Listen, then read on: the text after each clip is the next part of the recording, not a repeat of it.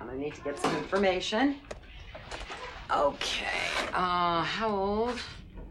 26. Oh, she's just a baby. What, 6, 7 months? Exactly.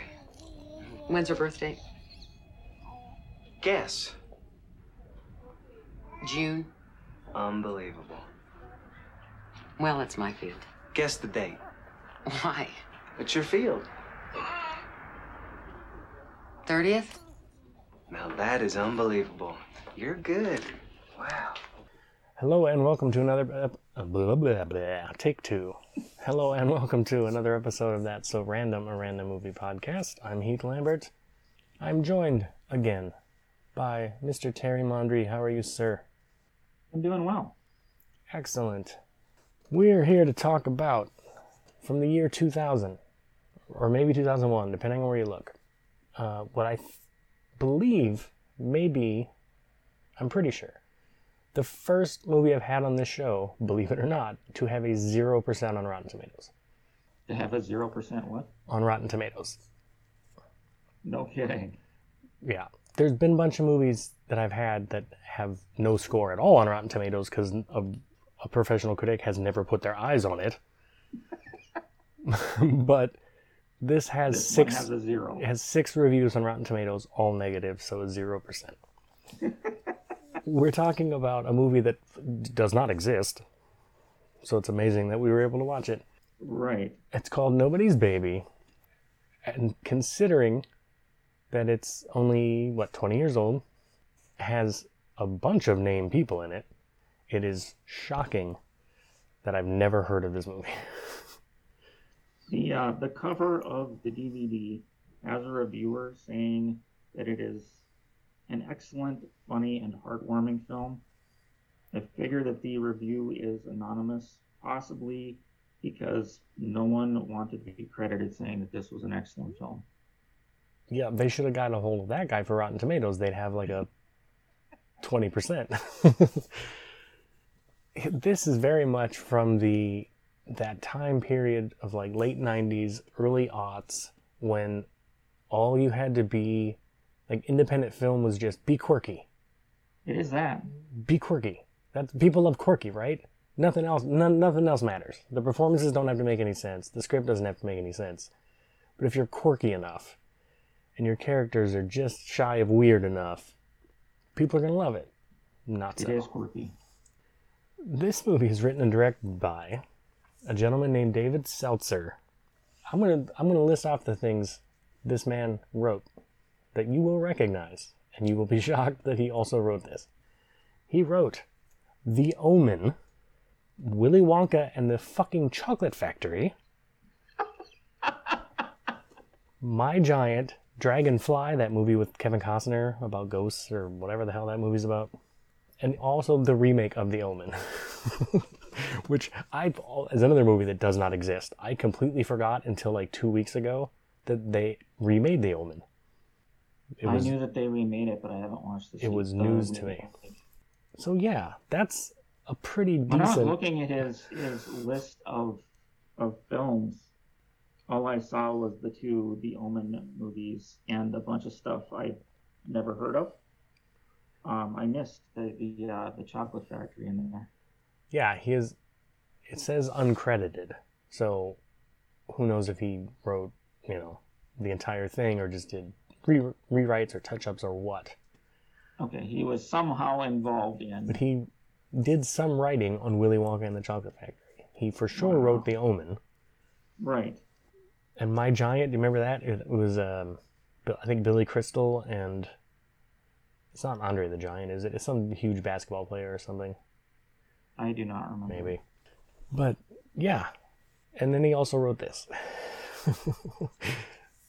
And wow. This movie.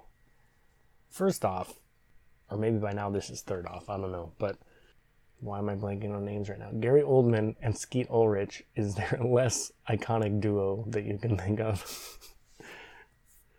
That is absolutely correct. Like 2 people that just don't seem like they should ever be in a movie together. have now proved that they should never be in a movie together. And this is, I mean, speaking of quirky and Gary Oldman, this isn't quite on the level of Tiptoes. Are you aware of Tiptoes, sir? No. I'm sorry. You have not seen the movie Tiptoes. You need to rectify that immediately, because it is the batshit craziest movie ever, in which Matthew McConaughey and Gary Oldman play twins. Gary Oldman plays a little person. He's literally walking around on his knees the entire film, pretending to be a little person. Kate Beckinsale is pregnant with Matthew McConaughey's baby and is worried that it will also be a little person, because everyone in the family is a little person except for Matthew McConaughey, who is a quote-unquote normal person. It's wild. And you should watch it. Gary Oldman is walking around on his knees the entire movie. Yes, he permanently injured his knees in real life to make that terrible movie. Oh my God. Yes. He still has like some kind of lingering knee injury from filming an entire movie on his knees with like Dorf does golf or whatever those things were with Tim Conway. That's what he's doing the entire movie. It's just him on his knees pretending to be a little person, and it's the craziest thing you've ever seen. And what's crazier is, I almost wish I got Tiptoes so we could do an episode on that. Peter Dinklage is in the movie with a weird French accent. Oh my God. But instead of casting Peter Dinklage as the lead little person, they cast Gary Oldman in, like, if you pretend, like, if... Because Peter Dinklage is like, yeah, fuck that. Well, I'm not playing that role. He wasn't, like, huge yet at that point. It was an old enough movie, but... And Patricia Arquette is in it. Like, a bunch of people are in it. And she has cornrows for no reason. A good cast? Yeah. But it's insane. It's an absolutely insane movie. I could keep talking about Tiptoes forever. Add it to my list. Just to avoid talking about nobody's baby. But yeah, check out Tiptoes. It will change your life. You won't believe what you're watching. It's insane that it was someone paid to make it, and then it came out. Okay, nobody's baby. Let's see. We've got Skeet Ulrich and Gary Oldman.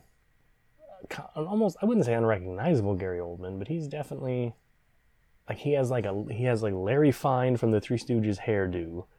His teeth are jacked.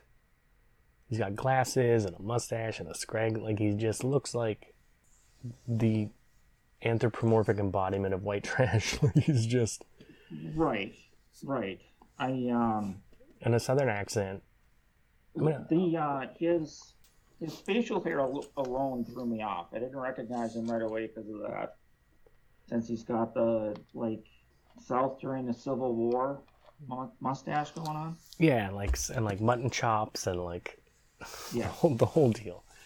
And a southern, chops and mustache. I'll say this for him, and it's the same as in Tiptoes. He's rocking like a southern accent, and he's committed 100%. Like, I don't know that he's ever phoned it in. It doesn't necessarily mean he's doing a good job, but he's not fucking around. Like, he's putting himself into this. He is. More than it deserves, probably. So we get, it's the two of them who are, let's see, Skeet Ulrich is Billy Ray Dean, not Billy space Ray space Dean, it's Billy Radeen. His last name is Radeen. Right. Radeen. And Gary Oldman, who is Buford Dill, and we sort of see through a history of mugshots their lifelong relationship. Well, actually, at first it starts with this weird black and white flashback of a baby maybe getting shot. Someone is holding a baby, bizarre. And then a gun, like, comes into the side of the frame and shoots. It shows some dude sitting in an easy chair, holding up a baby to like, you can see the ceiling fan in the background, and then from a different angle, it shows somebody sticking the barrel of a shotgun through an open window to shoot either the man or the baby. One assumes the man. It's unclear who's getting shot. I assume the guy's sitting down, but if that's the case, yeah. My theory is that was a concerned citizen who was saving that baby from being put into that ceiling fan. But yeah, so that we don't really totally get an explanation of what that is, but what you would gather is that Billy was sort of orphaned or whatever and kind of fell under the wing of Buford, who's older than him. And together they have sort of grown up. Buford's kind of always, quote unquote, taken care of him. And by taking care of him, I mean they've just been partners in crime. That makes sense.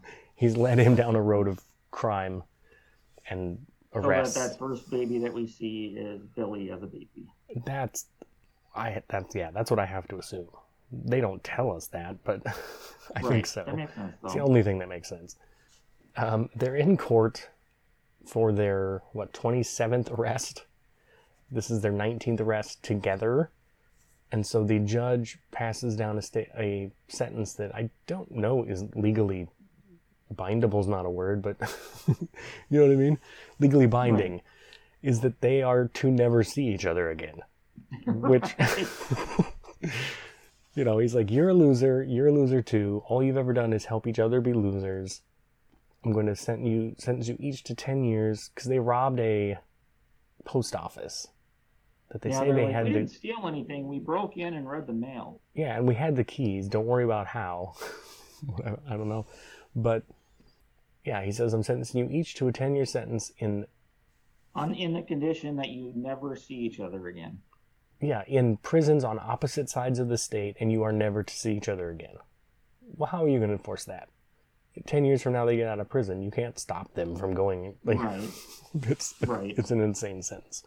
Also insane is the running gag going through this movie of Buford's rectal itch, which... And it is throughout the whole movie, yeah. I guess it's supposed to be funny. Right. But he's going on and on about how much his asshole itches, which is really useful information. It will have no bearing on the plot, ever. No. It has no bearing on the plot, and yet it comes up in many scenes. But it's quirky, man. That's what people want. Right. He keeps borrowing chapstick from people to self-treat. Yeah, he's basically, any chance he gets, he will get a stick of chapstick and deposit it in his ass. Yes. Which is, valid screenwriting. I don't know what to tell you. Man. Also, when they're in court... Yeah, even on... I noticed after I finished watching the film that on the cover of them...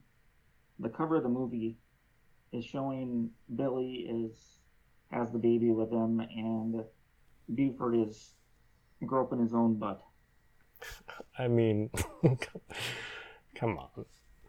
When that's like the defining trait of the character, so much so that you're putting it on the poster, what are we doing? What is this, a Tom Green movie? What is happening? I don't understand. Is he about to be fire hosed with elephant jizz? What's going on? Right. Unless this is Freddy Got Fingered, I don't understand this poster. So it would have made more sense if it was Tom Green. Also, probably a better movie. Right. Not for nothing, Skeet Ulrich, but I like you in Scream. End of list. So they're in court, and Buford's something about, ask my wife about something. And the bailiff's like, yeah, we called his wife. She said, screw him.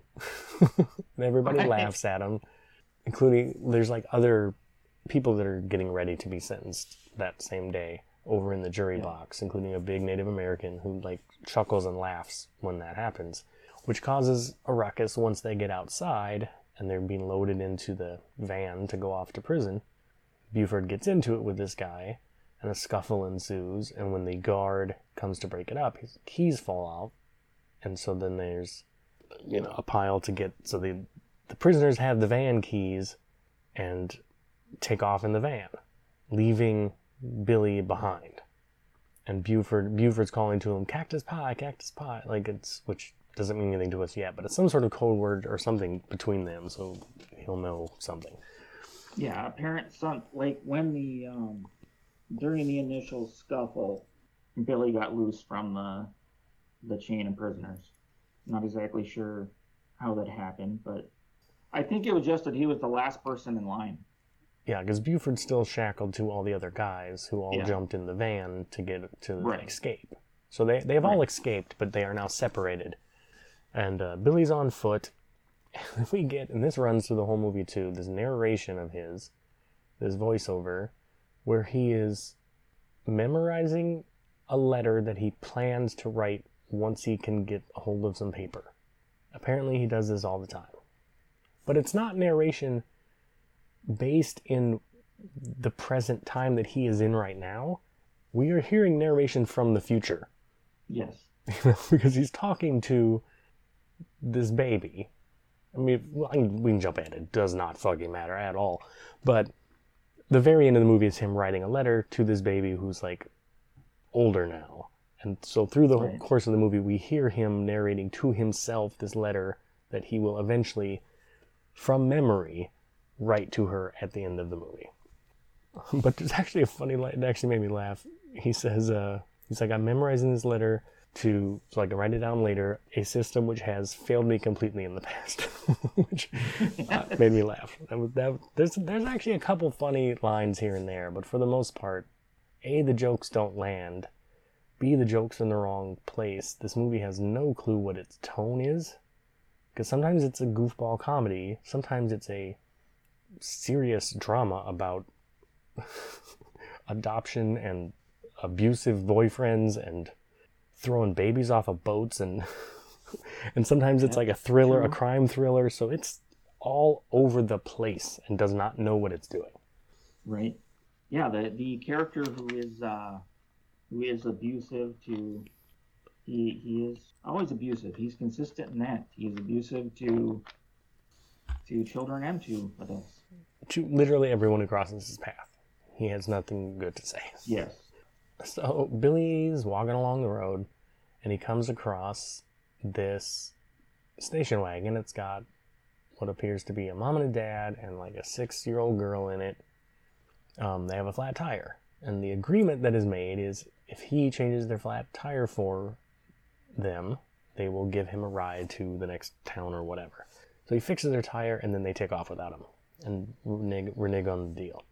So the next time we see him, he is, I guess, we don't know if he has, I assume he must have permission because the truck driver doesn't seem terribly shocked to see him in a minute.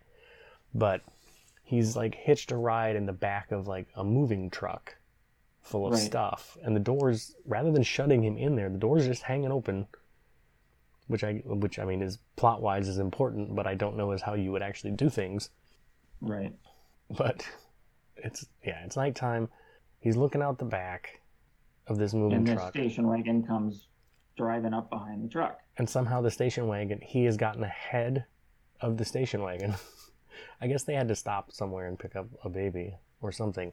But it takes a while before any of this will make any sense. But Right. so he moons them as retribution, flips them off and moons them as retribution for ditching him earlier. Yes. And the driver flies into a unconsolable rage and tries to go around this truck and winds up causing an accident, and they fly into like a telephone pole or something, right? Bridge abutment. Or bridge abutment, even better. And the truck sort of crashes into and kind of gets stuck scraping against the side of the tunnel of the bridge. But so he's like, oh shit, I didn't mean to do that. So he jumps out. He tries to get the driver to like come help, you know.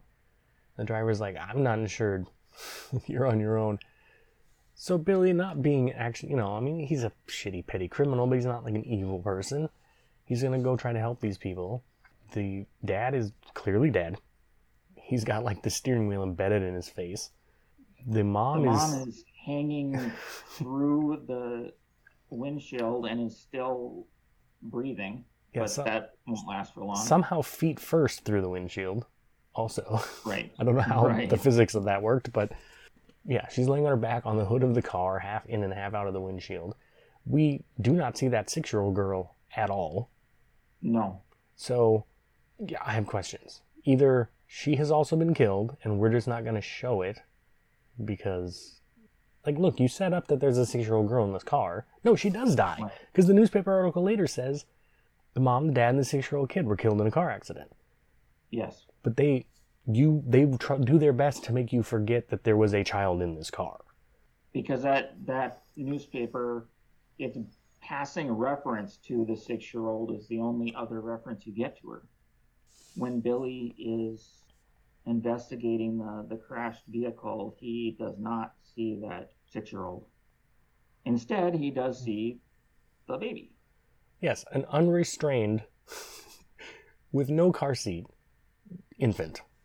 The baby that he hadn't seen in the vehicle until it had crashed. No, because it was not there. My guess is when he first saw them, they had not picked up the baby yet. And when he sees them the second time, they have. Because the baby is like buried under a pile of like clothes and shit that were just loose in the back of the station wagon. Again, Okay. not in a car seat. They hadn't picked it up yet.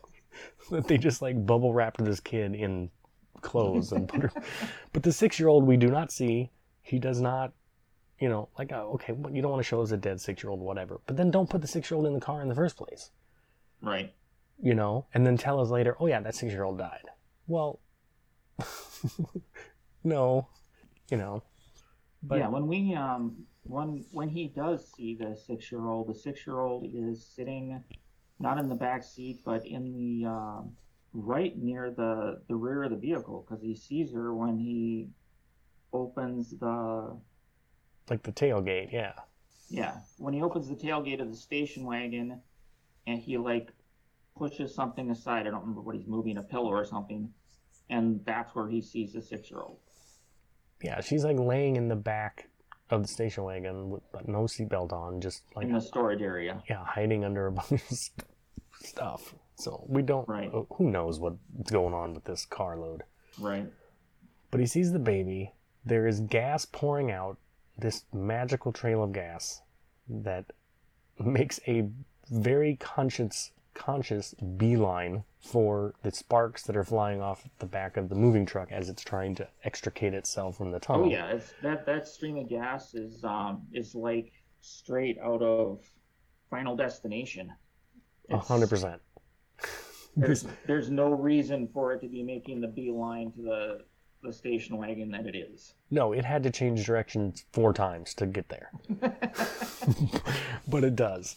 So he's like, oh shit, oh no. So he grabs the baby, and he says to the woman who, and then again, this is the tone. Is this supposed to be funny? But no, it's not. This is horrific, because this woman is still alive, looking at him as he snatches this baby and like gasping for air, and he's like, sorry lady, bye lady, and just leaves her there to get this baby away from the car, and then the car fucking explodes. Right. And he makes jokes about it later when I'll get to it. But he makes jokes sort of at this dead woman's expense a little bit later. So it's like, what? I don't understand. You can't give me exploding car family and then be like, yuck, Right. Let's all have Wasn't a it giggle. funny Like, they died? that's a different movie, man. So, he also managed to set his pant leg on fire, trying to put out the trail of gas. And good on Skeet Ulrich, because his leg is actually on fire. This is not a stunt man. It's clearly, he's That's true. liar, pants on fire. So he has to get these pants off. So he's running around in his tidy whities.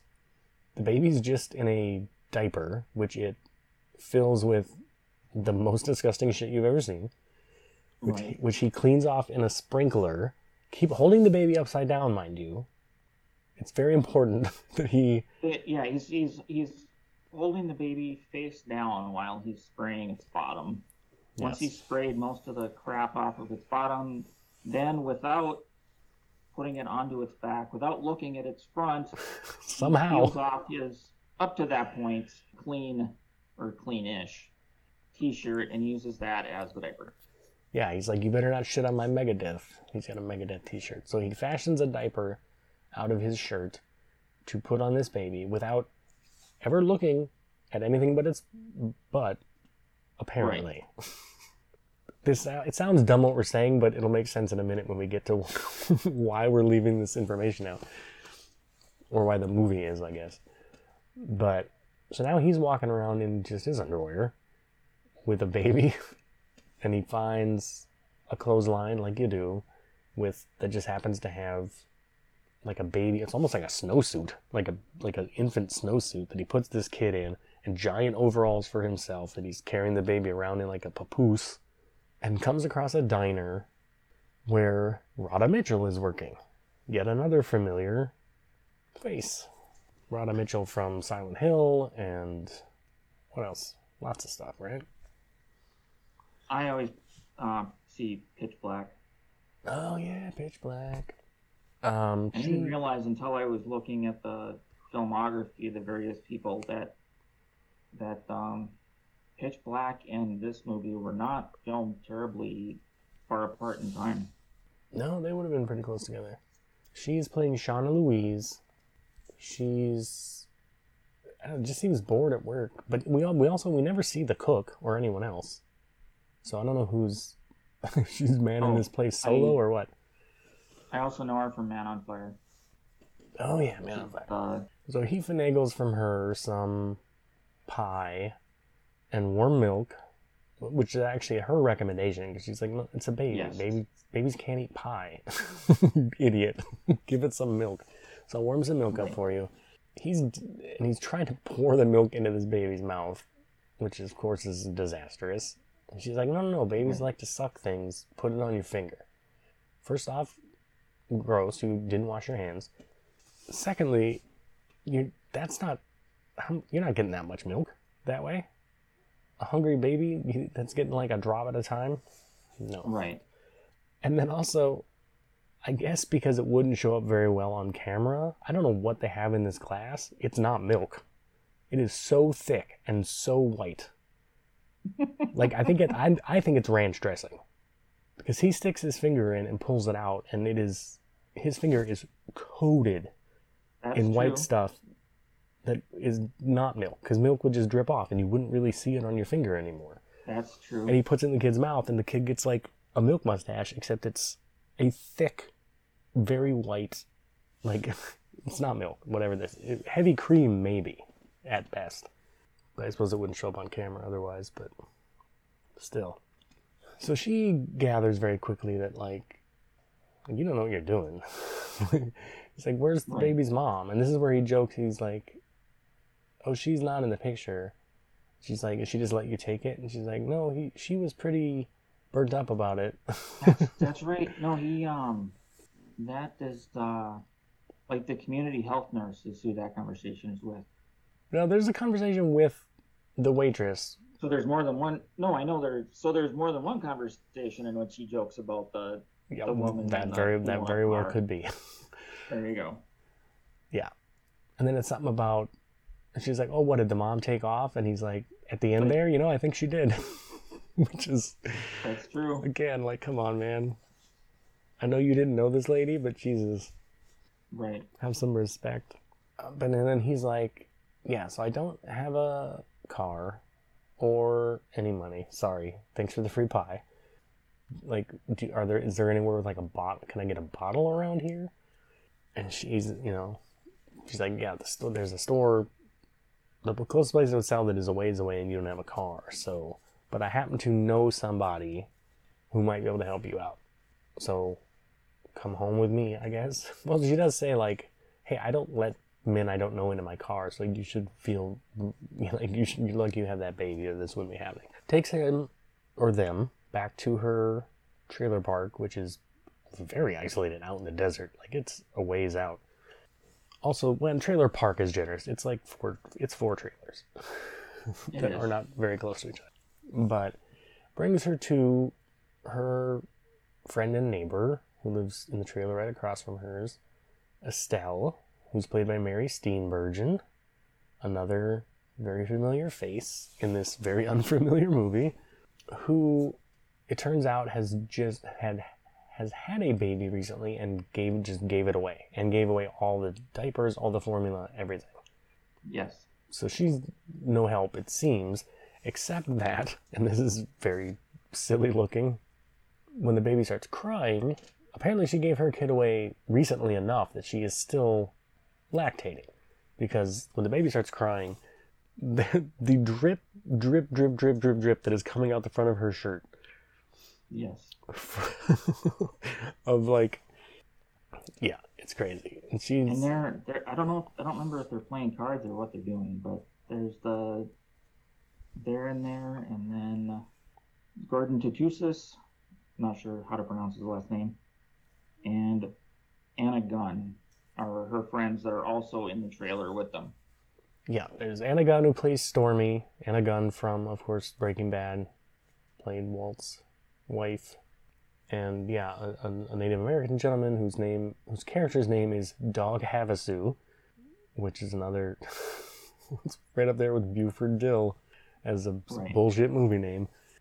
Yeah, they're hanging out as well, and they convince, she's not happy about it, but they convince Estelle, since she's lactating anyway, and she says like, I'm taking pills, I'm taking medicine to dry my milk up, but it hasn't worked yet or whatever.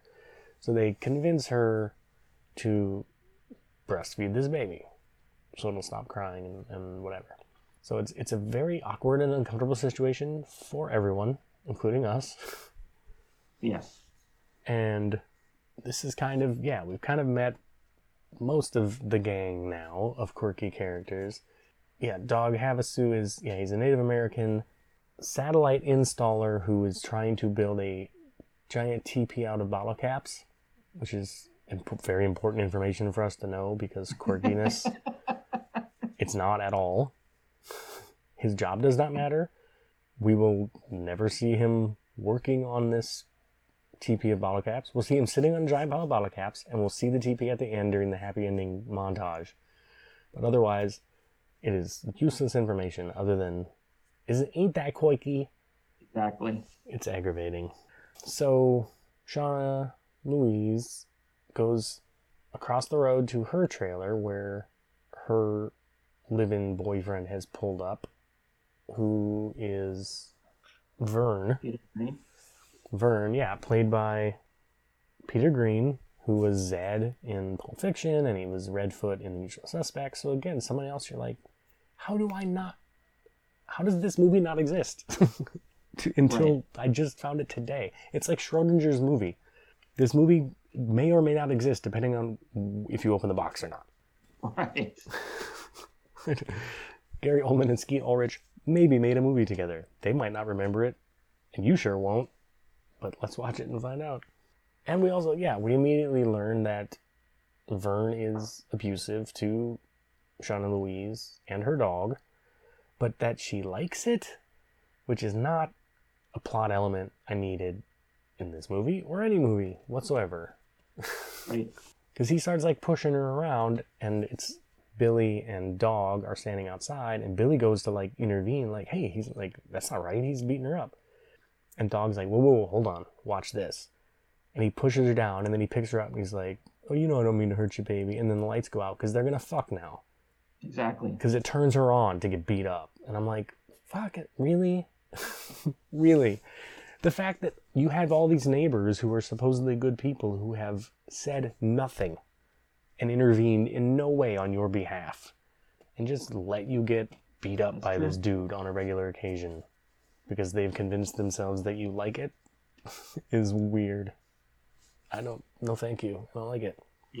Yeah, the next time we see her, she's got a black eye. Of course she does. So Billy calls, Cactus Pie, we learn, is the name of the bar that they're supposed to be like their meetup point if they ever get separated or whatever. So he calls at Cactus Pie, the bar, asks for Buford, gets Buford on the phone and tells him like, hey, I'm at this trailer park in Tess, in Nevada, and also I've got a baby. And Buford's first reaction it's not even, the fuck do you mean you have a baby? Where did you get a baby? He does not ask those questions. The first thing, his first thought is, we could sell that baby. Yes. Like, his first thought is, what's the next scheme? Because he's such a low-life piece of shit. But he never even asked, like, how did you get a baby? Why do you have a baby? What are you talking about? It's just instantly... Whose baby do you have? Yeah, none of that. Just, we're going to sell that baby. Someone wants to buy a baby and we're going to sell it. And this is our jackpot, you know? Exactly. Because he wants to find out whose baby it is and sell it for, ransom it, basically. Billy comes back from that call, and Dog is outside, and he's like, hey, so this... Because he's kind of told them... At this point, it's off screen, we don't see it, but he narrates that he fills them in on what's going on. He escaped from jail, and he found this baby in the car crash and all this stuff, and it's not actually his baby. But apparently, this baby has not needed to be changed since the sprinkler incident. Right. Because it's news to everyone. Because Dog pulls him aside and is like, hey, how did, the baby was hurt during the car crash, I guess. And he's like, what do you mean? And he's like, well, you didn't see the, what is it? You didn't see the bruise or something? Oh, and also his penis fell off. Right. Which is kind of a funny little moment, but because it's realization that this baby is a girl, and he never bothered to even notice that somehow. Right. And no one has noticed it until just now when Estelle went to change a diaper and was like, oh, no, this is a girl. And he told us it's a boy. Maybe that's the instigator of him having to explain to them what's going on. And Billy is, he has people explain it to him a few different times before he finally understands that the baby is a girl. Yeah, he's slow on the uptake, this Billy. None of this figure of speech stuff for Billy. He doesn't get it. No. He needs everything spelled out real clear. So he goes to pick up Buford. He takes the baby with him to pick up Buford from the train station where Buford is. Yeah, buys a stick of chapstick and takes it into the bathroom with him. Because this is things we need to spend screen time on. This is precious. Because this is this is like a 2-hour movie, right? Or like an hour and 55 or something. I can tell you where your first cut should have been to get this thing down to a tight hour and 45. It's any reference to Gary Oldman's brown eye. Thank you. But, and Billy had just, when he went to talk to Buford, just left the baby sitting on a bench. And this lady picked it up and was like, shame on you. I hope someone does steal this baby from you because you don't deserve it. What are you thinking, leaving this baby? Yeah, it was hour and 50 minutes. Yeah, that's... Mm-hmm. And 10 of those minutes are dealt with Gary and with Buford and his anal discomfort. Yeah. Weird stuff. So he's found the article, and the article that we mentioned that is about the car accident and the mom and the dad and the 6-year-old girl were killed, and there's no mention in this article about a baby whatsoever. That a baby was killed or a baby is missing. It's as if this baby does not exist. No one is looking for this baby. So they don't know where to turn to. So Billy calls the newspaper and it's like, hey, I read your article about... Is that who he calls? He calls somebody and he's trying to figure out... I think he tries calling the family. Yeah, he gets other relatives or whatever name from the article, calls them, and he's like... And he's got Buford standing right next to him when he does it. Mistake. Yeah, he's like, hey, we have your baby. And Buford grabs the phone and is like, and you're going to pay, we're going to kill it if you don't give us money or whatever.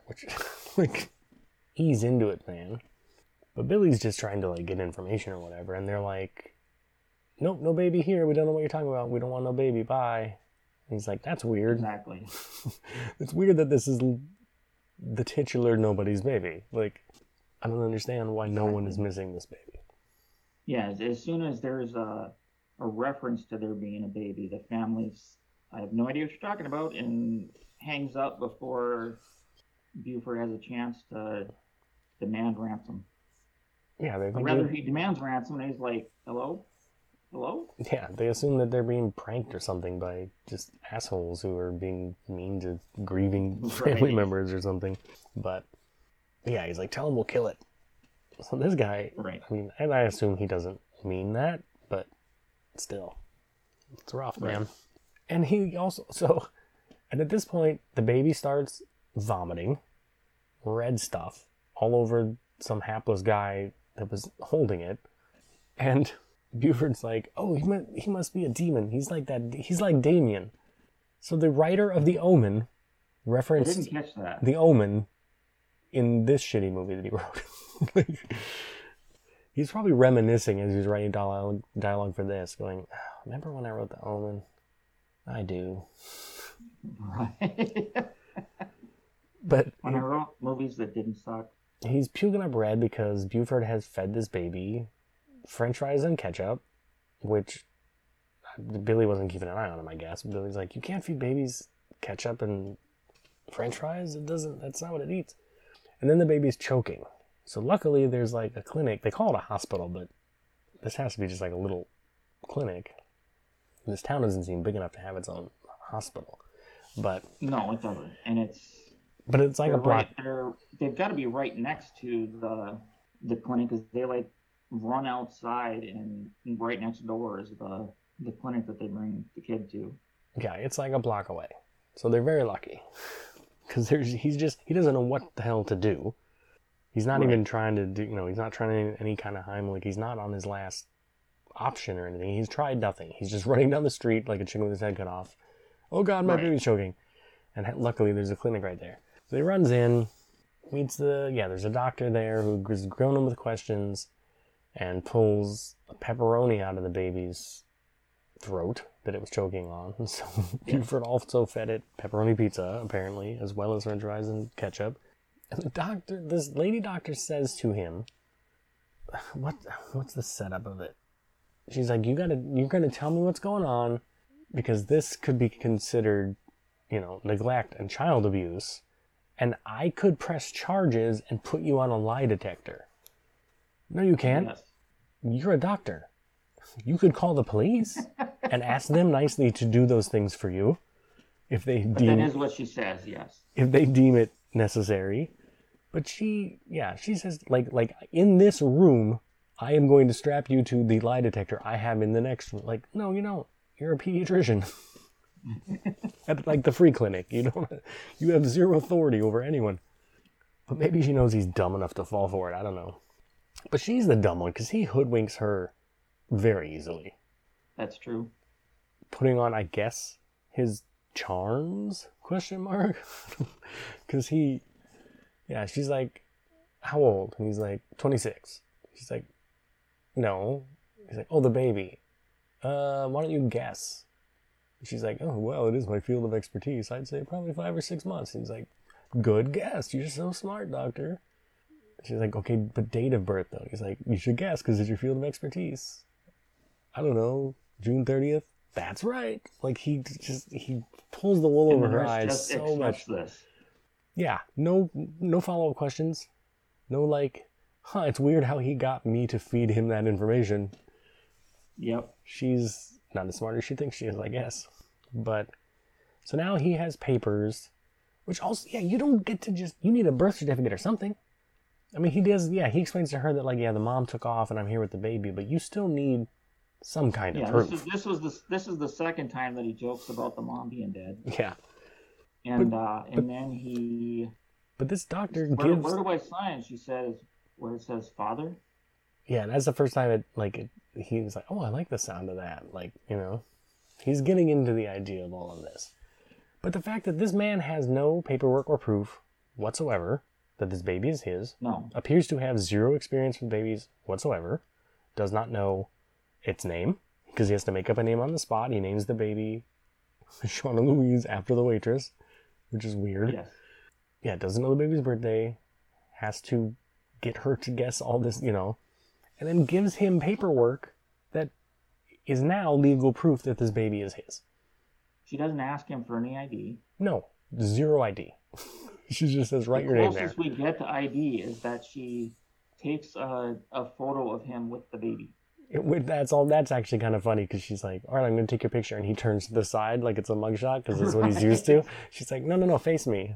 But yeah, other than taking a photo of him with the baby, but then she gives him a legal document with the baby's footprints on it that has the baby's now brand new legal name, legal birthday, and his signature as the father. Right. And it's from nothing. Poof. It's missed. It was all made up on the spot, and it's now... Right, because she doesn't ask for a birth certificate, she doesn't ask for a driver's license, nothing. Nope. She went from uber suspicious to his puppet in a matter of 30 seconds. Yeah. She's terrible at her fucking job. Or she's trying to do someone else's job. I don't know. Maybe she wants to be a cop. She's bad at that too. Next scene, they are on Vern's houseboat. I guess he's kind of a little rich boy. His parents own like a houseboat business, and he's kind of a mama's boy secretly, and he acts like a tough guy. But they're out on his houseboat. They're all hanging out, even though, I mean, they don't really like each other necessarily, but I don't know, trying to get along. Because he is, Right. Billy has moved into, there was an empty trailer where 2 people died that they've just let him and the baby like crash in at the trailer park. So Billy is talking about the future and like, you know, I think I'm going to keep this baby. And he's not really flirting with Shauna Louise at all, but they're definitely friendly. And Vern does not like it. He's saying disparaging things about Billy and Buford. Buford does his chapstick trick again and asks Vern if he has chapstick, which he does, which he takes into the bathroom with him and brings back out to him. And then, because it has to be the punchline. Because it's hilarious. Vern immediately applies the chapstick when he hands it back to him. Like, first off, don't lend people your chapstick.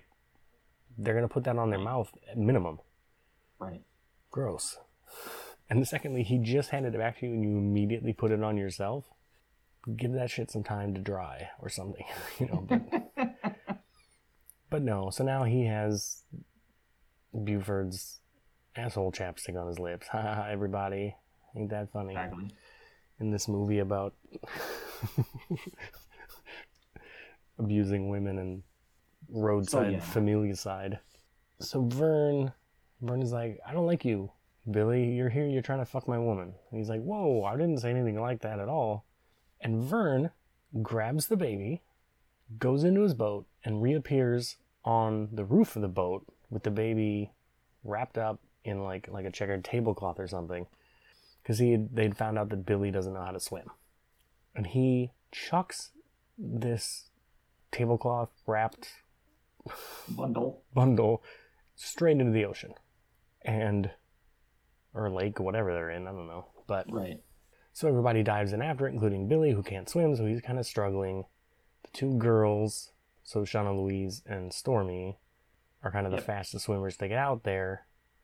And he's up there laughing. You're like, oh, you're going to learn to swim now. And they're all screaming at him like, God, oh my God. And Shauna's yelling at him like, you are an evil shit. Fuck you, you know. And they get it and they pull it up, and it's not the baby, it's the dog. The baby is safely, he swapped him out when no one was looking. He still threw a dog off the boat and tried to drown a dog and trick you into thinking he's the kind of person who would throw a baby in the ocean. Yes. And Shauna still goes home with this man. Yeah, it's a little enough dog that you can't tell when it's bundled into a blanket that it's not a baby. And when it's bundled up like that, it also can't swim. It starts sinking. Yeah. And we as the audience don't know that it's not the baby. Right. I mean, you could maybe kind of guess it or something, you know. But if you're not the kind of person who's thinking that far ahead, you think you just saw in this comedy movie a man throw an infant into the ocean to die. What is this movie? What tone are you trying for? You don't know. Right. Like you said, the mood can vary quite a bit. Yeah, 30 seconds ago we were doing the asshole chapstick gag. Yes. And now you're throwing a baby into the ocean to die. What is happening? And yeah, so they all get the dog, not the dog, the person, dog Havasu, smashes the boat door down with a fire axe that was out there and retrieves the baby and lets everybody know, like, oh no, the baby's here, the baby's safe. But still, how are any of you ever talking to this man again?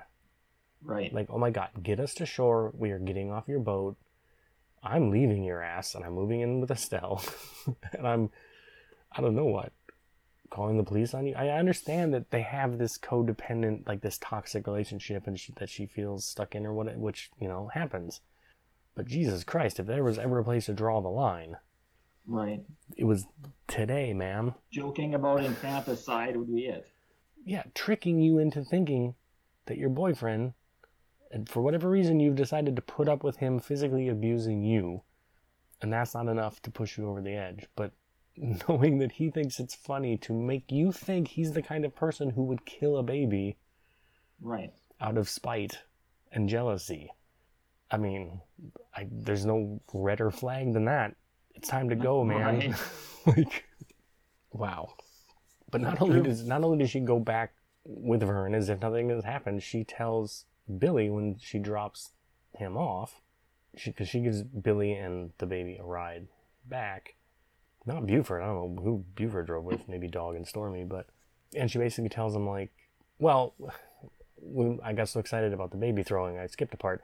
Estelle has a whole monologue on the boat where she's like, you're being stupid, Billy. Do you know what a baby costs? Like, never mind diapers and formula and this and that.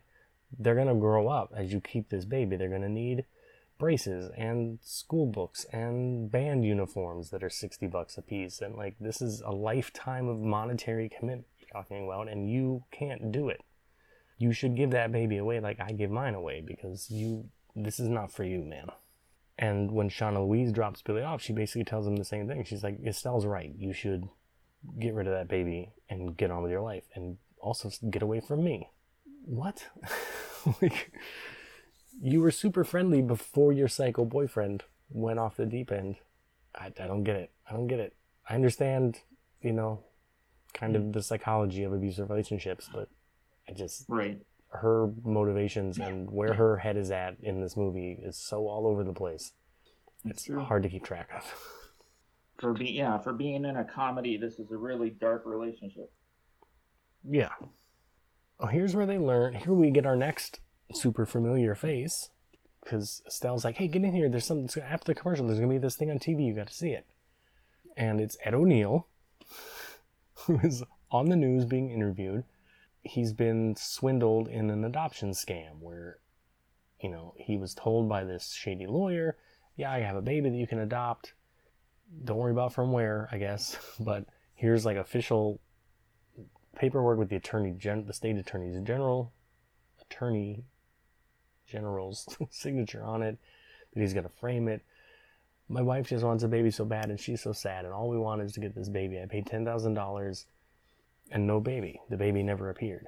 And so Estelle's, thinking that's the baby. That's this guy's baby. And we know that guy. That guy is Pink Slip Pinkney. His whole gag is he'll go out to the casino and he'll wait for people he runs a used car lot. But where he gets his cars from is he'll go to the casino when there's big money guys there who are down on their luck and they're losing, and he'll bet them their pink slips for their fancy cars, and then when they lose, he gets their car, and then he takes it to the car lot and sells it. So he's got quite a... And Buford's very impressed. He's like, that's a hell of a scam. That's great. I wish I would have thought of that. So this guy's a dodgy dude to start with. But now, so they've deduced, whether correctly or not, I guess we never know if their assumption is correct or not. I guess maybe it is, but that this baby was illegally on its way, or maybe extra legally on its way to him when the car crash happened. So they go to his car lot, and Buford's trying to talk Billy through it, like, no, go in there mean, don't take any shit, show him your teeth, that's scary. Yeah, they're in sitting in their truck on the side of the road, and Buford is trying to coach Billy into how to do this. And they are right across the street from the car lot, very much within eye shot. Right. And probably earshot. So Billy runs across the street, approaches Pink Slip Pinkney, and is like, hey, I saw you in the news. We have that baby. And he's like, what are you talking about? He's like, the baby that you want so bad. We'll give it to you for $20,000 or whatever. And he's like, yeah, I got bad news for you. I don't want that baby. My wife wanted that baby. What I want is the $10,000 that lawyer ripped me off for. I could not give a shit about that baby. And he's like, right. No, but like Buford told him to, he's like, no, we're going to kill it though. Like, we're going to rip it to pieces. And he's like, I don't give a fuck. I don't care about that baby. I didn't want it. All I want is my $10,000. I want an Evinrude. Yeah, whatever. What even is that? I'm not even sure what they were talking about. I think it's a outboard motor on a boat. Oh, yeah. True. And he says, and I got worse news for you. There's surveillance cameras all over this used car lot. Your face is on it. Your stupid friend is leaning out the car window looking at us right now. His face is on it. Probably your license plate too. So you have 48 hours to bring me the $10,000 your boss owes me. Because they assume that he assumes that they're the bagman for the guy who ripped him off. Right. Or I'm going to release that footage to the authorities and you guys can go to jail. So Billy goes back and explains to Buford that the meeting did not go well at all. Right. Which is it's kind of a funny line. Billy's like, how do you think the meeting went? And Buford goes, I don't think it went well. I don't think it went well at all. It's pretty funny. And that's what kind of sucks is there's so much talent in this movie. The pedigree of the writer and director is pretty solid. And there are little flashes where you're like, okay, that was funny. If there was more of that and less of the chapstick shit and the dark stuff, like that's from a whole different movie, this could have worked. This could have been like kind of a funny little like crime romp, but it's not. It's all mixed up. It doesn't know what it wants to be. So at this point, their backs against the wall. Billy agrees to, he's like, look, Buford, I want this baby. I gotta get this baby. She's like, my kid now. Which Buford is still like, what? This is stupid. Like, you are not in any position to raise. Everyone in this man's life is telling him, you should not have this baby. Right. It's insane for you to do this. It's bad for her. Her life is going to be terrible. Please let this baby go. And he's like, nope, it's my baby now. So Billy agrees to, Buford's for years been trying to talk him into doing some big $50,000 robbery. And Billy's always been like, no, that's too big. We're like penny ante criminals, so we only ever get like little stretches of time. I'm not doing like federal shit, But I guess if they robbed a post office, that's federal. They should have gone to federal prison right then. But yeah, they should have. But now he says, look, we'll do that robbery you always wanted to do. We'll find a place, we'll rob it for $50,000. I'll take the $10,000 I need to buy the baby, and you can have the rest, and then we'll part ways if you think I'm so stupid and you don't want anything to do with this baby. And Beaver's like, all right, cool. Now, where are we going to rob? Luckily, that day, they have a conversation with Stormy, who's like a showgirl or something. And she says, I just happen to know a guy who runs a pawn shop. They just got a bunch of jewels in there, and he's willing for $1,000 to let people come in and stick him up at gunpoint and pretend that he doesn't know anything about it. That way his ass is covered. When the police question, they're like, oh, hey, look, you saw it on the camera. They had me at gunpoint. What was I supposed to do? And they're like, okay, cool. Where do we get a gun and where do we get $1,000? Like, they have nothing. They have every step of the way, they have no plan. But they kind of have a plan, I guess, because Buford's like, hey, you know what? Tess, the ex-wife of mine that I'm obsessed with, that I wouldn't shut up about. Most of the time we see this woman in flashback, she's butt naked. Because that's how he always describes her to Billy. Right. Which is another weird thing in this movie that feels unnecessary and out of place. But he's like, I did all the plumbing in her house, and we may not be together anymore, even though I'm still pretty obsessed with her, and I think I'm going to get her back somehow. But she owes me $1,000 for all the plumbing I did, so I'm just going to go over there and tell her she owes me $1,000 and get it from her. All right, cool. And I guess Vern has a gun. So go over and talk to Sean and Louise and get his gun. Which, I don't know, why did you think that plan was going to work? Because the last time you saw her, she was telling you, I don't want anything to do with you. Leave my abusive boyfriend alone. She's just going to give you his gun now? So Billy goes over to have this, ostensibly to borrow this gun from Sean and Louise, but he never mentions it once. Instead, they have a conversation about, it's him basically asking her, like, why do you let him treat you like that? To which she doesn't really have an answer. She has a metaphor about a cactus that makes no sense whatsoever. There's a giant cactus up on the hill overlooking the trailer park. She envies the cactus because it doesn't need to be touched. Yeah, this is fucked up. What a terrible message to send. And I guess maybe it is the actual psychology of victims sometimes, but basically her explanation is, I'm so in need of touch that I will take whatever touch I can get, even if it's a fat lip. Can't you just let me have that? Right. It's gross. It's a gross thing. But yeah, he does not bring the gun up at all, and he's like, so when I leave, you should run away with me. And sort of, which she doesn't really argue with, but doesn't agree to either.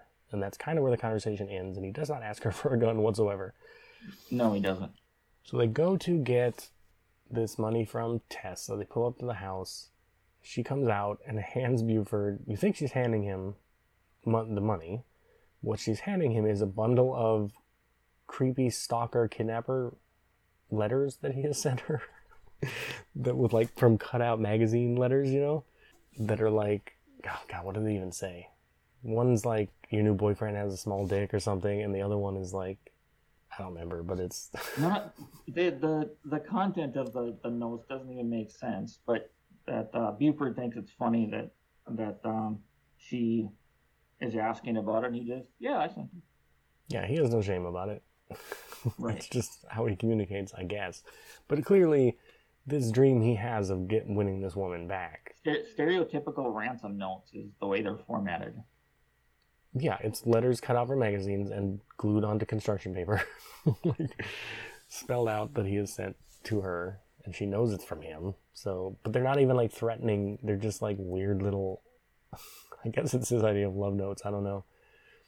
But she's like, hey, is the $1,000 for the plumbing the price that I have to pay to never see you again? And he's like, sure, that'll be fine. She actually gives him a little extra to like make sure, like, no, for real, yes, don't come back here. Like, I'm giving you. So she just has $1,000 cash sitting around in her shitty little house? Yes. That's weird. And even if he called ahead, I don't know. I found that odd. But we know nothing about the guy that she's with. No, she's with some other guy now. But this is Oldman bringing it when he doesn't have to in this movie that is not worthy of his talents. Because he gets back in the car and he's laughing with Billy about, like, you know, oh yeah, I got the money. And then he just bursts into tears, like in the middle of laughing. He starts sobbing. And it's really, really good acting. It is. That is too good for this character, too good for this movie. And again, it's one of those moments you're like, God, you almost had it. You had Gary Oldman, and you gave him, other than probably just this moment, you gave him nothing to do. Other than, because he's like dancing in her yard all goofy. I'm like, what? Gary Oldman. Come on, man. Yeah, he, I was looking for interviews for why, like, seriously, why did anyone agree to be in this movie? I'm sure you can't find them because this movie doesn't exist. He's the only one that I found a reason. Gary apparently said that he chose to be in this movie because he was tired of playing villains and he wanted to do a comedy. And unfortunately for us, he chose this one. Yeah, comedy is generous, and I don't know that this character isn't a villain also. Since he does want to ransom a child and threaten to kill it, so I guess compared to someone like Vern, he's a good guy, but I don't know. He's not really, not a good guy either, so who knows. So now they have the $1,000. So they've got the cash, and then we go. Well, before this, they pull up to the pawn shop they're supposed to rob, and the guy that they're going to rob is standing outside, and they pull up and they're like, hey, we're going to rob this place in a couple of days. Do you know who to talk to about that? And he's like, well, shut the fuck up. What are you doing? It's broad daylight and you're shouting out your car window that I'm going to let you rob this place. How did you even know I was the guy to talk to? I might have just been some random jerk-off. What are you doing? Get the fuck out of here. But apparently they set this up through some kind of back channels, probably through Stormy, because the next time we see them, they're in church and they put the $1,000 in a hymnal and pass it to him. Yes. And it's not sneaky at all. It's super obvious to anyone who even vaguely looking in their direction. Right. But and then Buford can't help himself. They get outside again, and he's like, wants to talk to this guy, and he's like, hey, there's a guitar. There's a guitar hanging in the guitar too. Yeah, I saw a guitar hanging in the window. When we robbed the place, I want the guitar too. And he's like, dude, we cannot be seen together. The whole point of us passing the money secretly in church was that so no one would know we know each other. Now you have to wear a mask when you come rob the place, which wasn't part of the plan before. That was on you guys if people recognized you, but now they know that you know me. Why are you fucking this up so bad? This is supposed to be simple. He's like, oh, okay, you got it. I guess we'll wear a mask, fine. And now... Yeah, it's one of several scenes to establish just how completely clueless both Billy and Buford are. That even when people are trying to call their attention to them being stupid, they don't get it. They don't understand that people are pointing out to them that they're being stupid. You have people actively trying to help you commit a crime, and you are fucking it up. Right. It explains how they've been arrested 27 times. So, Exactly. It all makes sense now. And now, entering the movie, another familiar face, and a side plot that it's way too late in this movie to introduce this element. I guess they needed to, but I don't know. We needed more of it sooner or something, because Matthew Modine arrives in his airplane and shows up at Estelle's trailer and's like, hey, I'm back. Where's our baby? Because he's the guy who knocked her up. He was married, had an affair with Estelle. She got pregnant. His wife left him, and he's been gone for however long. And he's now shown up. And she and this is kind of her moment of good acting, because it's all facial. Because he comes in and he's like, hey, I set up a college fund for this kid and this and that and the other thing. And you can tell that she thinks he has come back for her.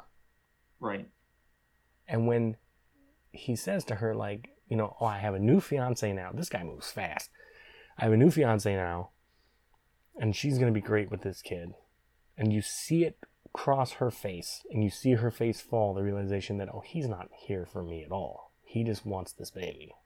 And I've been fooling myself to think that this man wants anything else to do with me. But he thinks, because she's babysitting the baby Shauna Louise, or Lucy, I guess we'd call her that to separate her from the waitress. Right. He thinks that that's his kid. And so he's like, well, I'm just going to take this kid, I guess. And Billy walks in and is like, no, that's my kid, you're not. I have paperwork to prove it. And Matthew Modine's like, what now? Sonny is his character's name. And she's like, yeah, jerk off, I gave your baby away. You have 60 days or whatever after you give a baby up for adoption to change your mind. And it's been longer than that since I heard from you, clearly, because that time has come and gone. That baby is gone, and you will never see it. He's like, why didn't you call? And she's like, I left messages on your machine until you disconnected the phone. Well, because... Like, oh, yeah, sorry about that. Yeah, because one of the messages she left, his wife heard, and that's why his wife left. It's because she left voicemail messages. She might not have... She probably didn't even know he was married. He's probably that kind of guy. But... yeah, she left a voicemail for, I guess this is probably before voicemail, an answering machine message for him saying that she was pregnant, and his wife heard it, and that's why she left. But yeah, so he's come to get this baby that is no longer available. And so he kind of dejectedly, it seems like he really like now that he's in like a healthy relationship or whatever, he wants this baby, he wants something to do with Estelle, but he wants this baby, and he knows Estelle can't take care of it, but he can, and he can give it a good life. Too late, buddy. Right. Too late. You fucked up. But yeah, that's just a whole nother... That's why this movie's almost 2 hours long. Because, like, this is a whole nother... That's a whole side plot. Like, we had all the information we needed. Estelle had a baby. She didn't want it or couldn't take care of it and gave it up for adoption. That's all we needed to know. Right. And now this guy rides in. We're like, oh, okay, I guess we're doing this now. This is the third act of a different movie. But... okay. Well, Vernon's there too, and he's like egging Sonny on and kind of passive-aggressively making fun of him, and Sonny's not catching on to it, because he knows what the deal is as soon as he got there. He knows that baby's gone. And he starts yelling at Billy, and Billy says, like, you don't want to get in a fight with me, because I'm not a woman. Like, you usually only fight women, right? Right. Which, I mean, good zinger, but... right. bad in this situation because it pushes Vern over the edge in front of everyone, not giving a shit. He grabs Shauna by her hair and drags her outside and starts beating her up, just in front of everybody. And nobody but Billy is going to do a fucking thing about it. I guess Matthew Modine has left at this point. Maybe he would have done something, but he's already gone. He stormed off. But he couldn't have gotten that far because this is like 30 seconds later, but anyway. But again, Dog's not doing anything, Stormy's not doing... no one is coming to this woman's aid except for Buford's not doing anything. But Billy goes out, gets in a fist fight with Vern, is losing a fist fight with Vern pretty badly. Like he's getting folded like laundry, this guy. Right. And Shauna runs across the way into their trailer, gets the shotgun that if Billy had done what he was supposed to do in the first place and gotten that shotgun, that gun would not be there. And all of this would have been avoided maybe, but... Right. She grabs a shotgun and she comes out and she's yelling to Vern, who has Billy kind of like in a headlock. She's like, let him go so I can shoot him. He's fucking up our relationship. He's got a big mouth, you know. And Vern falls for it. Right. And lets Billy, like, pushes Billy away so there's some separation between them. And she shoots Vern with this shotgun. And everybody's kind of shocked. I think she shocked herself because her reaction to this is to throw the gun down, run to her truck, and drive off. Like sobbing, like she's, I guess, I mean, she realizes what she's done. She's just killed someone. Hopefully it's Right. that and not that she's sad that he's dead. But it might be that too. But so she takes off. Now they have the shotgun they need. They just straight bury Vern's ass out in the desert by that big cactus. And that's the end of Vern. Just a shallow grave in the desert. But not that far. Right. I mean, it's like 40 feet from the trailers. So if somebody comes looking, they're not going to have to look real hard. No. Once again, they're not planning very well. But, so now the robbery is on. They get there to find, they've got nylons on over their faces. And they come into the pawn shop and find that it is already being robbed by a different crew of unrelated robbers who Buford... Yeah, when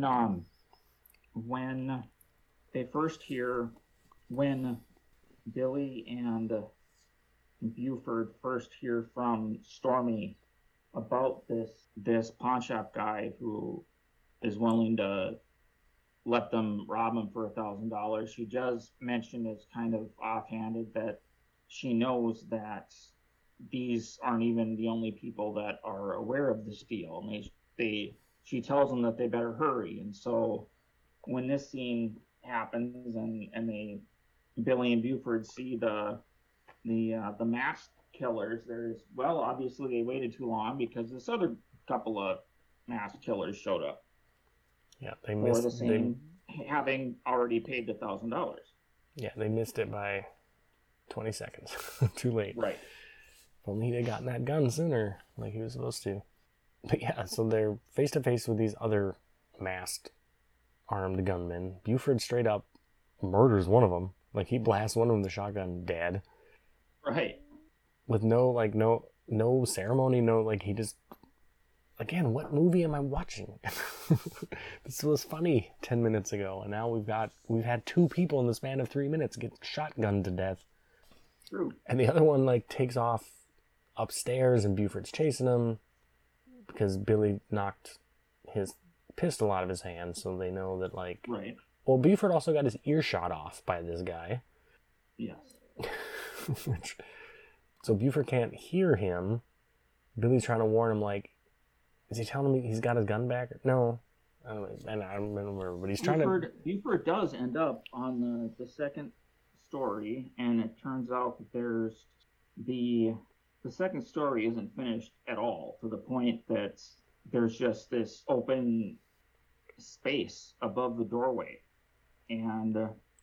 He's got the guitar. He grabbed the guitar that he wanted, and he has it strapped on his back, and he's running around with his guitar on his back. He has it strapped around his back, and then one of the villains shoots him, and after he's already gotten his ear shot off, shoots him in the gut or somewhere in the torso, and the only thing that's keeping Buford up is that guitar is caught up on the 2x4s.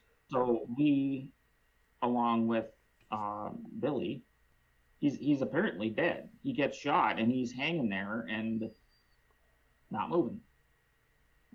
Holy shit! Not only we just watched somebody that some anonymous criminal get killed by Buford, and then a few seconds later, another anonymous criminal apparently shoots Buford dead. Yeah, this turn for about 10 minutes. This movie confuses itself with a Coen Brothers movie. It thinks it's really right. it thinks he's making Fargo, and he's not. That's not what the movie has been so far. Yeah, the one masked robber jumped down from the second floor and got his pistol back from Billy, and Buford goes to jump down after him, and his guitar gets caught up in the unfinished, like, you know, they haven't put the drywall up or whatever, so there's just Yes, that's exactly it. the stud boards or whatever, and he gets stuck on that, so he's hanging there, and he gets shot. Billy has to run away, so yeah, we assume that Buford is dead. He got hoisted by his own guitard. Indeed. Is a joke I thought was so fucking clever I had to write it down, and now that I've said it out loud, I'm regretting it.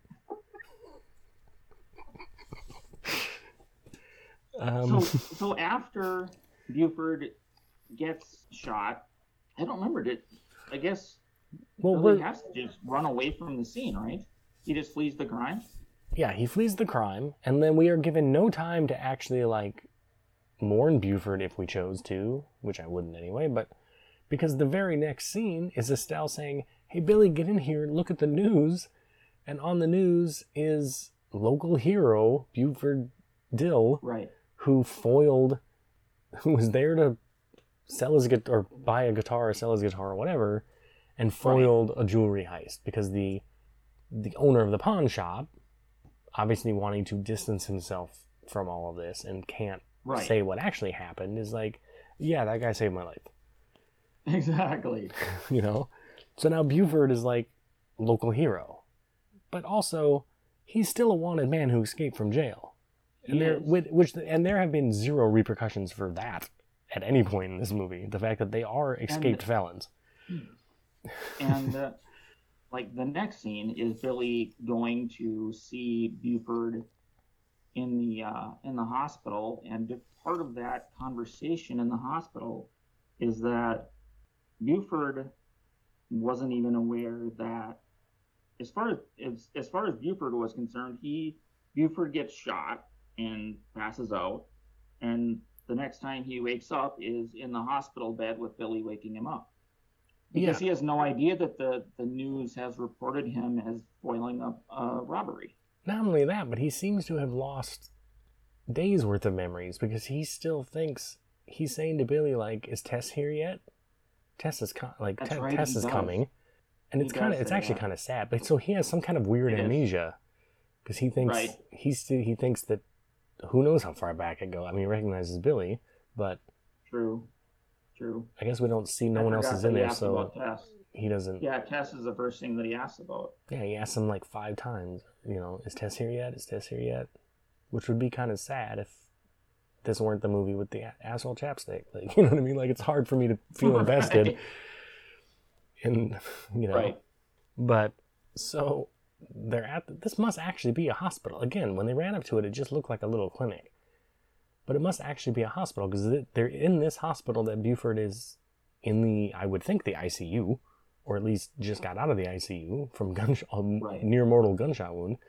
And they run into that pediatrician lady again, who's like, oh, you brought, because she had made him sign up for parenting classes when she met him the first time. She's like, oh, you brought your whole... Right, I forgot the pediatrician is in this scene. Yeah. She's like, you brought your whole family. That's great. It's sweet when the whole family comes together. And he has to be like, yeah, this is my sister and this is my other sister. And I guess this is my aunt? I don't know.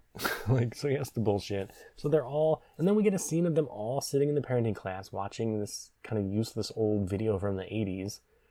But it doesn't... We don't get anything from that scene. It's an absolutely pointless scene that could be taken out. There's no, like, dawning realization on the other members of the trailer park that, like, oh, we should help him raise this baby, or he's right, he should have this baby. It's just them sitting there looking bored. So I don't know if it's supposed to be funny or what, but it's 2 minutes of screen time that's an absolute waste, because nothing comes of it at all. That's true. So they leave that, they get back to the trailer park, and the cops are sitting there waiting. And they think, oh, shit. The only person who's actually paying attention to the parenting video is Billy. And Billy looks like he's starting to, it is finally starting to dawn on him that he would not make a great father. Yeah. During the few minutes that he's watching the video that occurs to him. Yeah, Billy's getting something from this, but Stormy's like sitting there looking at her fingernails, and Estelle's staring off into the corner, like eating a free donut or whatever the hell. Like, So I don't know Yep. what the purpose of that scene is. But they get back to the trailer park, the cops are waiting, and Billy assumes, oh shit, they're here for me, because the cop comes up and he's like, hey, you Billy Radine? And he's like, yeah, that's me. And he assumes, they're here for me because he is A, an escaped prisoner, and B, has a stolen baby in his possession. But they're like, oh, we got to talk to him about, there's a $10,000 reward that was put out by Vern's mother when he went missing for any information about his whereabouts. And we got a note telling us exactly where to find his body, and then we pan over to the cactus and there's like a backhoe digging out the shallow grave. You wouldn't need a backhoe. They put him down like 3 feet. But they're digging all this shit up. And they're like, so we found his body. We know what's up. All the details of the crime were explained because you were the witness, right? You wrote us that note. Thanks for the information. Here's $10,000. And he's like, what the fuck? And it turns out that Shauna Louise, waitress, anonymously wrote this note and signed his name to it. So she's basically turned herself in by writing a note under his name so that he will get the $10,000 reward so that he can pay off Pinckney and keep the baby. And a happy ending for everyone, I guess, except for her, because now she has to go to jail for murder, which I was not expecting. I thought everyone would get away scot-free. And there was one of the only lines in the movie that didn't suck. Was by Dog. It's Dog. I don't even remember where in the movie it takes place. It's Dog and Billy are the only two in the truck. And Dog says, they say that the journey of 1,000 miles begins with a single step. What they don't tell you is it ends that way as well. Yeah, which sounds really deep and meaningful, but when you think about it, it really doesn't have any application in the movie. I don't know what Billy's learning from that. The reason I thought of it now is because there's also a scene that takes place after he says that line, in which Billy decides that the right thing to do is to bring the baby over to Matthew Modine's house and leave the baby with Matthew Modine to raise. Yeah, we get a bunch more of his narration from this letter that he's writing from the future that's saying, like, you know what, everybody was right.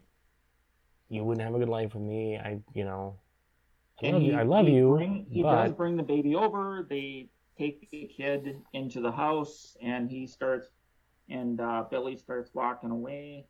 And that's I think it's the final scene of the movie. Yeah, he's delivered the baby to Matthew Modine and his new fiance, who are going to take real good care of it, and he gets to come visit or something. He's Uncle Billy now. Right. We actually see a lot of scenes of them like hanging out and discussing it or whatever. Or not scenes, like a montage. And he comes to their nice house, drops the baby off, and he's walking down the driveway, and he gets maybe 15 feet, and he finds her pacifier in his pocket, and that's the lightning strike. That's all it takes, is for him to turn around in slow motion and run back into that, very dramatically, run back into the house and remind us that you have 60 days after an adoption to call it off and keep your baby, and it took him 60 seconds. So he runs back in, and it's like, psych, no baby for you. And pieces out down the street carrying this baby. We have a moment where we think that he did what would make the most sense, and then he changes his mind. Yeah, instantly. We don't get any time to actually think that Buford is dead, because the very next scene we find out he's not. We don't get any time for us to think that, there's not a single scene of him, like, there should be a scene of him sitting in the trailer alone and looking sad and down in the dumps because the baby's not there anymore. And then he runs back, and changes his mind. But we don't get that. He literally walks 5 feet from the door and is like, no, and goes back. So we get no time to absorb anything before it changes to the next thing. Right. So, yeah, so he's going to do whatever, he's going to make it work somehow and raise this baby. And then we get a scene of, he's like, oh, and, your Uncle Buford joined the Moonies when he got out of the hospital. Because we see him with, like, the shaved hair and the robe, and, like, he's getting on a tour bus with the other, like, what? Right. Does that have to do with anything? But it's quirky, right? Please tell me it's quirky. Right. That's all I care about. Buford becomes a monk.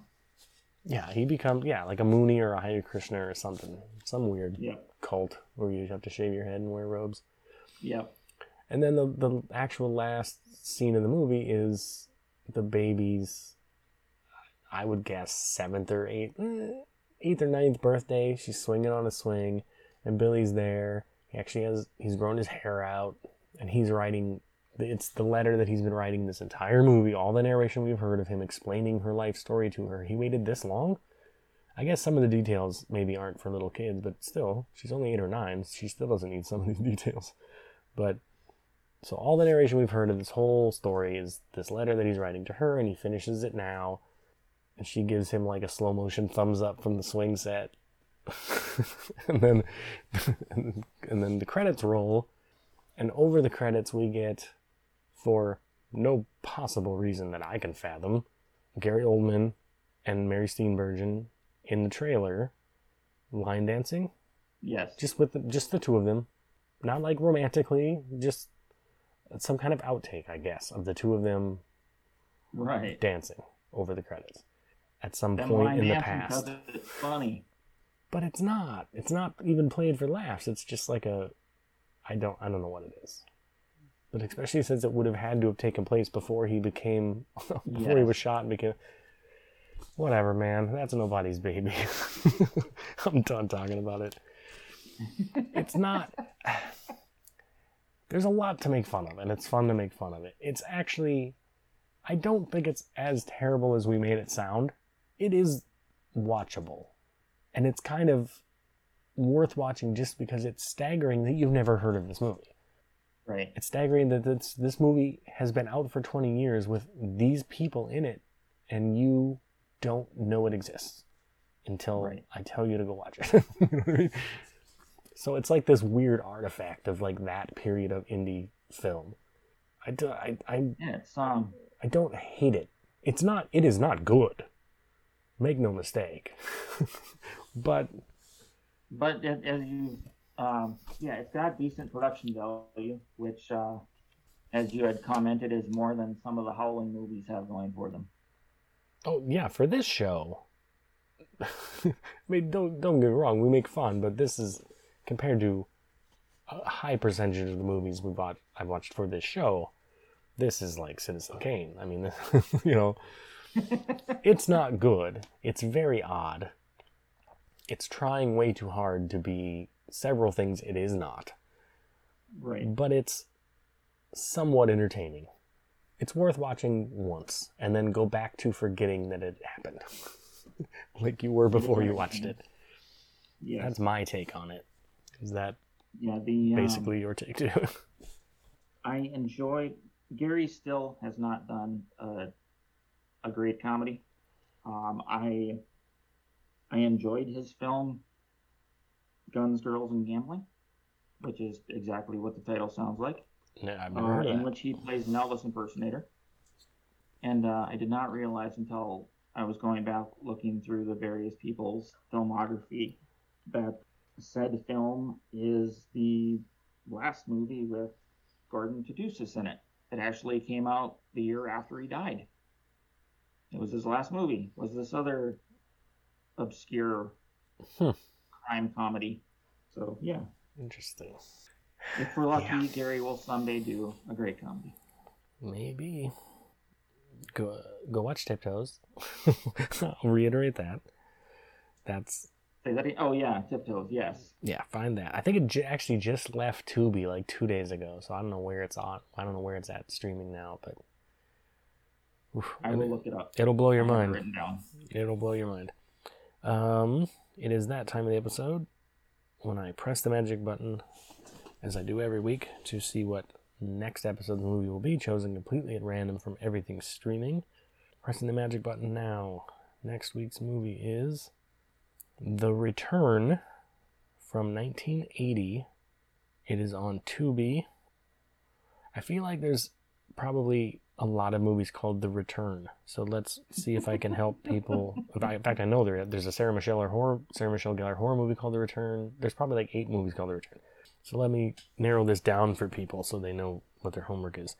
This is a 1980, I'm going to say TV movie, starring Sybil Shepherd, Jan Michael Vincent. Wow. Martin Landau and Raymond Burr. Martin Landau. Wow. Okay. It is about, let's just see the description here. 2 young children and an adult in a small town have an encounter with an alien spaceship. 25 years later, the children are reunited as adults in the same town, which is now beset by strange cattle mutilations. Okay. Yeah. No, I don't know. I have not heard of it. Yeah, so The Return from 1980 on Tubi. But One of the only things with Jan Michael Vincent in it. Yeah, it's probably the only movie called The Return that has Sybil Shepherd in it, so that should narrow it down. All right, everybody, that's your homework for next week. We'll see what that's all about. Where can people find you, sir? Twitter and things like that. I am on Twitter. I am on Facebook under Terry Mundry. Just that? No underscores or any craziness? Just at Terry Mundry. Just Terry Mundry. Sweet. I am, as always, at Heath Lambert 78 on Twitter. The show is at That's So Random P2. The show has an email address, that's so randompod@gmail.com, for all of your flowery praise that you want to heap on me. Or, you know what? Write me your own reviews for Tiptoes when you watch it. That's what I want. That's all I want in my inbox from now on. Thank you again for the invite. Of course. The show is also, I don't mention it a lot, but I think a lot of people find the show just through the link to like the Podomatic website, but it's also on Spotify. It's on Stitcher. It's on Apple Podcasts. It's on a couple other places. So it's actually really easy to find. So if you don't like listening to it straight off the website and you want to use your podcatchers, you can. Another thing that I have weirdly never mentioned on the show is I am on Letterboxd. I have an account on Letterboxd, and I have my, I log all movies I watch just in general by year. So I have sort of like my 2020 and my 2021, and then I have a separate list of everything I've done on the podcast with my actual like star ratings out of 5, which I usually don't do on the show. So that's the only place to see those would be on my Letterboxd. And there's also my annual October Spooktacular list that I do. And what am I on Letterboxd? See, I should know that, but it's never come up before. I am Grifter78, I believe. So if you're curious about any of that, what else I'm watching apart from the podcast or the actual star ratings that I've given the podcast, that's where you can find that stuff on Letterboxd. So I think that's it from me. You got anything else? Nothing else. Nothing else.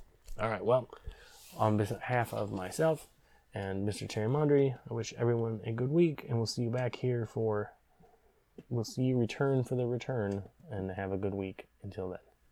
Goodbye. Absolutely.